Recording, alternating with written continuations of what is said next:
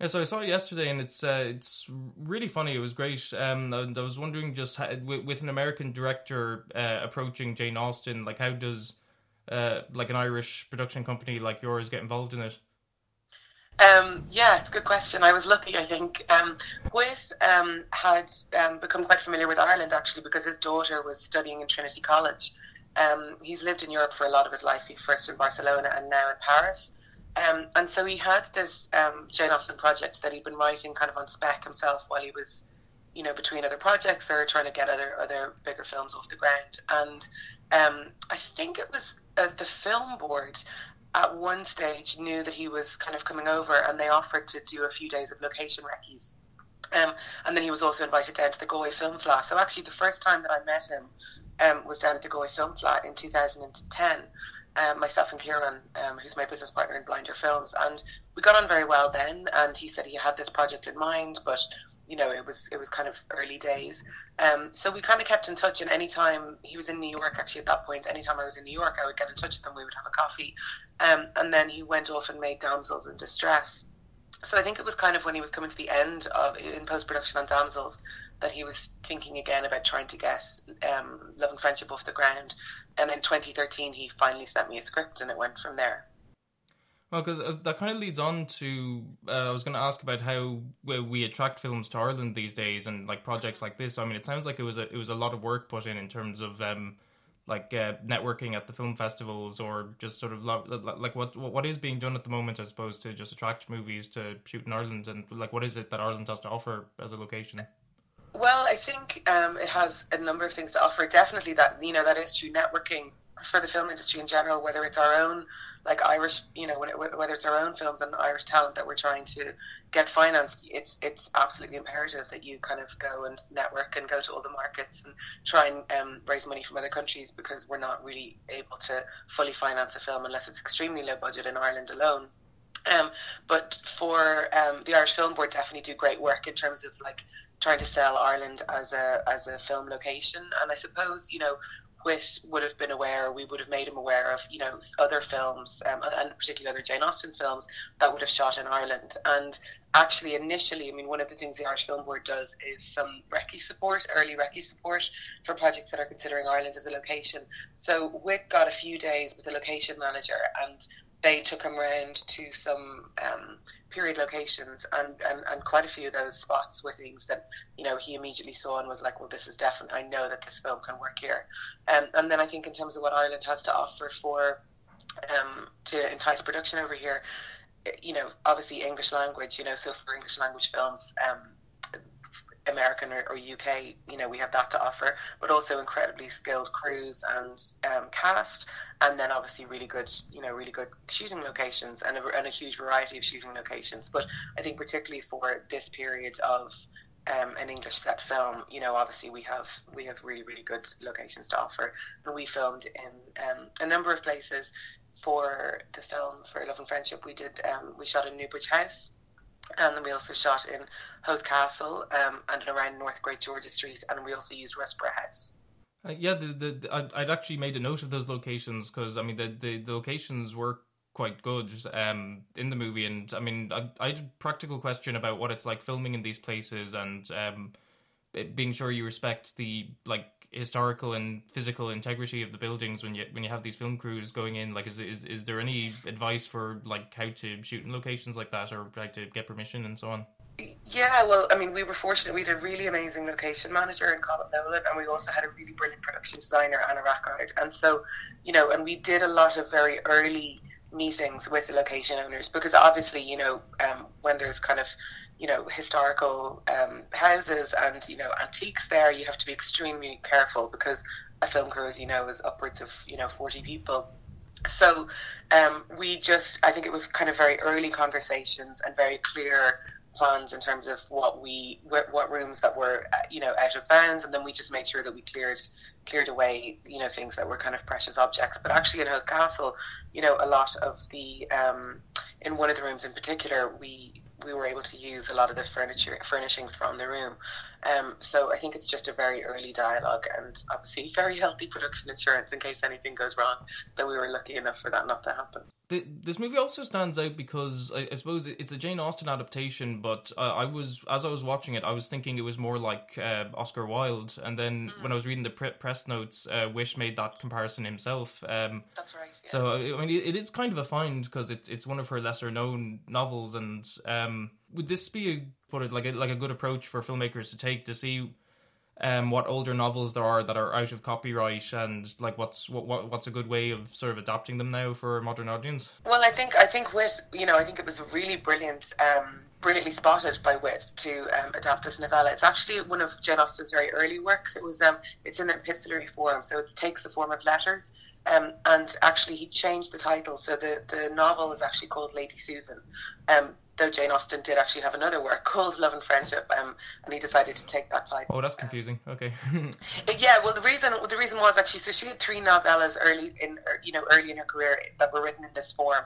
2 of those she returned to, and one of them became Pride and Prejudice, and I believe the other one became Sense and Sensibility. But she never returned to Lady Susan, and so I guess and actually she had set the title herself. It was her nephew that published it. After Jane Austen had passed away, and so I think Witt felt, well, maybe if she had returned to it herself, she might have also retitled it. And I think it kind of does open up, it opens up the world a bit more in terms of all the range of characters in the film, because it's a big range of characters that obviously centre around our lead character, that is Lady Susan. But I suppose maybe because it was in the form of letters, it was possibly seen as something that would be very difficult to adapt to screen, because obviously letters are, by definition it means that the 2 characters are not in the same space, but obviously for film you need to be able to kind of realise scenes and drama and action. So I think it was actually an incredibly skillful adaptation on Witt's part. So would a lot of the dialogue have been lifted directly from the letters in the format of the book? Yeah, there was really quite a lot that Witt took from the book. He would have probably maybe made things more concise. There was a few characters that he invented. Well, in particular, Mrs. Cross, played by Kelly Campbell. She was an invention. That's the friend who helps pack and unpack and that sort of thing. And the function of her was to again, it was trying to solve the problem of these letters. So it was someone that Lady Susan could actually kind of communicate to, and make scenes come to life, I guess. Well, I'm studying screenwriting lately, and we spend a long time talking about the main character and having the audience invested in them. Lady Susan is played very well by Kate Beckinsale, and it's very funny to watch her, but she is such a cow, and it's kind of like what's the approach to the story where you can follow a character who's like really conniving and like not as like this definitely isn't like a sort of like moral. It doesn't have a moral point as much as Austen's other work, and the main character like does some pretty nasty things, yet it's still sort of compelling to watch. So like what do you think it is about the movie where it's still enjoyable to watch? Well, but that's what I really, really love about it. I love that it's a film that doesn't actually hold judgment on women. Yeah. On a woman who, effectively, I guess, has her cake and eats it too, and, she never gets her comeuppance. And actually, you could say, apart from the character of Lady Mannering, no one is really badly served by her actions. And I think it was very smart in his casting of the absolutely amazing Jen Murray in the role of Lady Mannering, because I think obviously if we had someone in that role who couldn't do such an amazing comic turn, we might have felt extreme sympathy for them. And if we did, that probably might have, given us a different opinion of Lady Susan. But I think it was an interesting thing, actually, whenever we were trying to get finance for the film and, pitching it to people and having people read the script. Certainly one of the comments that came back was, we're not going to like this character, but Kate, I think, just did such an amazing turn with her performance, and I think Witt always knew that it's like if we love her and we love her actions and her conniving, and we see that she does have a close friendship with one woman in her life, which is the character played by Chloe Sevigny, Mrs. Johnson, that hopefully we're going to love her too, and I certainly do, and I hope audiences do. No, well, I loved Chloe Sevigny. In general, I have a marriage proposal for her. If you can pass it on, I'd appreciate that. Her character and she'd actually worked with Kate and Witt on a previous movie, so it's kind of like fun for them to sort of get to work together again. I mean, was there a good dynamic between them, like from the previous experience they had working together? Yeah, no, it was great. I mean, it was really amazing. I mean, Whit has worked with Chloe since on another project, which was The Cosmopolitans, and actually on Last Days of Disco, which is the film you're referring to, their first film, he had written the role with Kate in mind, having seen her in a film that she did called Cold Comfort Farm. So I think it's absolutely brilliant that we were able to kind of get them back together again, and I think it was a really lovely and enjoyable reunion for them as well. But was the character Miss Johnson made American for the movie? Was this so Savigny could be cast, or was it because Witt had identified something I was reading about in the press notes, which was that there were all these kind of American exiles immediately after the War of Independence who had sided with the British, and I was kind of thinking, I haven't seen much about that in movies actually. So I mean, like, what drew him to sort of exploring that? Yeah, no, that was exactly it. I mean, I think he studied history actually in college, so I think he finds that extremely interesting.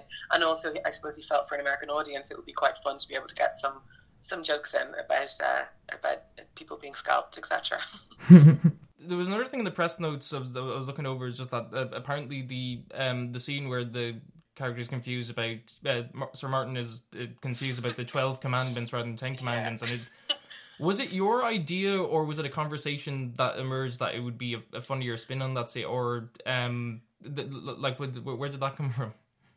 It was unwittingly my idea. I hope I'm not as bad as Sir James Martin, but we had been shooting for quite a number of days, so I was very, very tired. And there's a lot of references to the Bible, obviously, in the film. And myself and Whit were on set one morning. And we were discussing a scene, and I happened to mention in conversation the 12 commandments.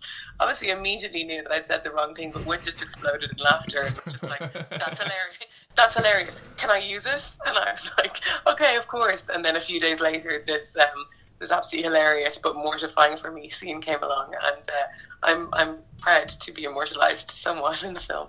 The scene feels so organic to me. I assumed that this was a thing from the novella where it was like this guy was ditzy and got confused, and so I mean that worked quite well. I thought so. The thing is, Tom Bennett is he's just an incredible actor, and I am so pleased for him, because so many of the reviews have been like highlighting his performance, and it's so well deserved. He's an absolute genius. Like, even when we did the read through, it was Tom couldn't make it over for the read through, so we had him on Skype on screen, and always those things, people are just getting to know each other and they're a little bit nervous, and when he started doing his thing, he literally came on Skype with this incredible character and had the entire room absolutely in stitches. And Whit he's an amazing, because he's a writer and director, he's able to do this, but like, he literally would write new scenes. He wrote, I'd say, 3 or 4 new scenes for Sir James Martin while we were shooting. He'd get up really early in the morning and these pages would come through. Oh, okay. One of them was the 12 Commandments.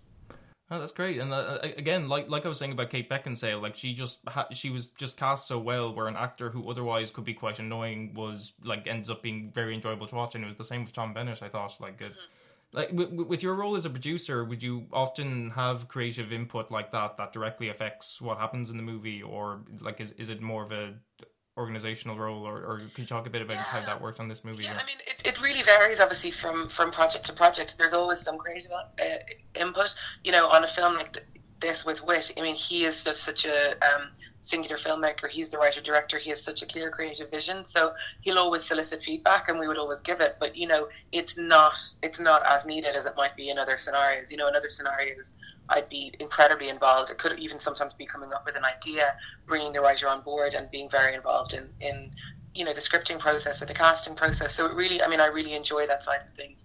But I think it just, it varies on a project-to-project basis. Obviously, with documentaries, I did The Queen of Ireland with Conor Horgan, and on that, it was, there was a huge collaboration, obviously, the whole way through in terms of the shaping of the story. And so it depends on what the project needs. And but and also it's hard managing your time sometimes, because you're also completely involved in getting the finance closed and managing the budget and other crewing things. So you can be pulled in so many different directions when you're producing.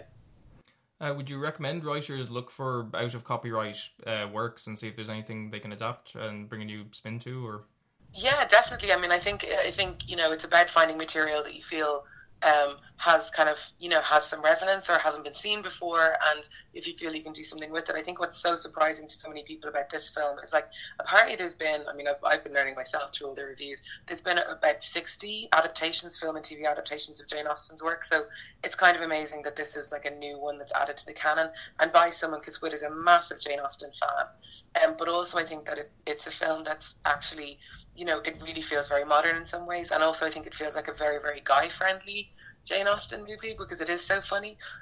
So yeah, I think it's brilliant that it's kind of adding something different. But yeah, definitely, because there's such amazing writers out there, such incredible stories, it's a brilliant resource to mine for budding writers, I would say.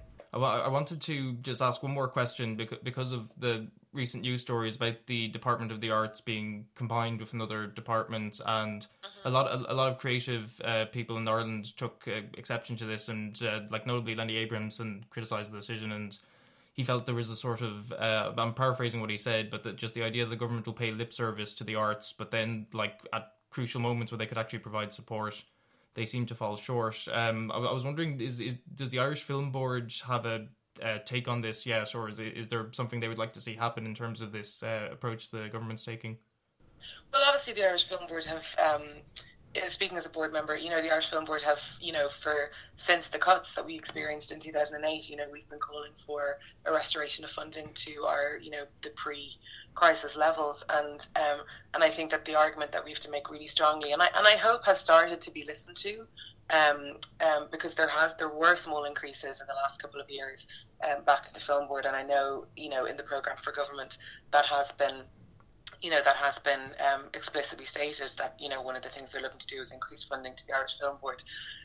But is, the massive importance of the restoration of funding. I thought Liam Neeson was great when he spoke at the IFTAs about, 12 million is seed funding, and what Lenny was saying, which is really important, is that actually the fruits of the labour that we're seeing now were because of the time that we had the 20 million. So it would just be terrible if people were thinking, should they have 12 million now? And they're doing brilliantly, because it's such a long time it takes to develop people's careers and to develop projects. So I think that's really important. But I think that there's also a really necessary conversation to be had around the wider support of the arts. So it's like, even if the Film Board is getting increases, it's like it's important for the arts to be supported across the board. And when you look at the per GDP support for the arts in Europe against the EU average, it's like shockingly low. It's incredibly low, particularly as we're a country and a culture that takes such massive pride in our artists, and that our artists do, I would say, proportionally incredibly well abroad. So I think, it's something that really needs to be looked at, and I hope it's taken very seriously. Would a devoted government department for arts and communications help that, or? Yeah, I think that would be a terrific step. Yeah. All right, well, we should follow what's happening with that. Katie Holly, thank you very much for joining Film Ireland. Thank you. And congratulations. Thanks very much.